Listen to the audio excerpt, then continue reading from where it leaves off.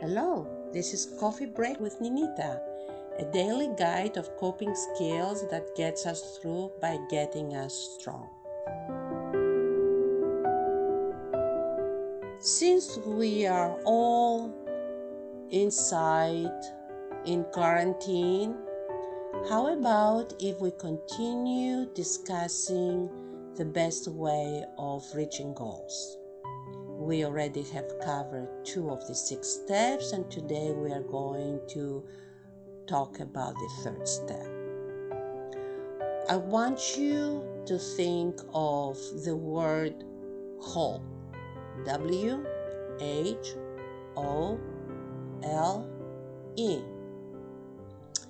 And it is an acronym.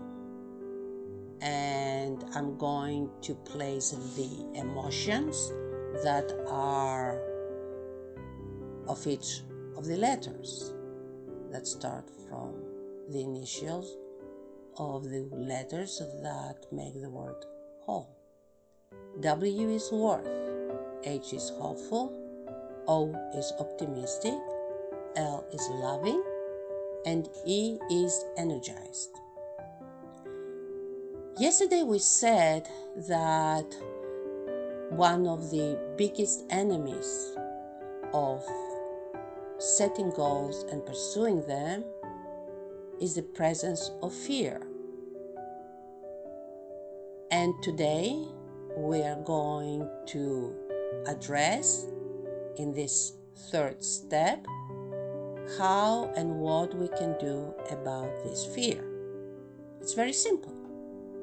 We are going to learn how to be whole, especially when we are working on goals. So what I want you to do is I want you to write down the description of the ideas that surround your goals. But what I want you to do first is I want you to feel your worth, feeling hopeful, being optimistic, loving the ideas, and being energized as you're describing this. It is very important. Often, we are able to reach that state of being whole by praying and trusting our faith. Why is it important to be whole as we are working on our goals? Again, remember what I said the other day. Fear is the enemy.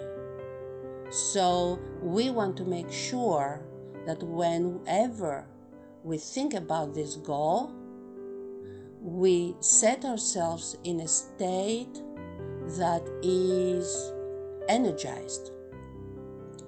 And optimism and how and why we love the idea usually serves us a great deal.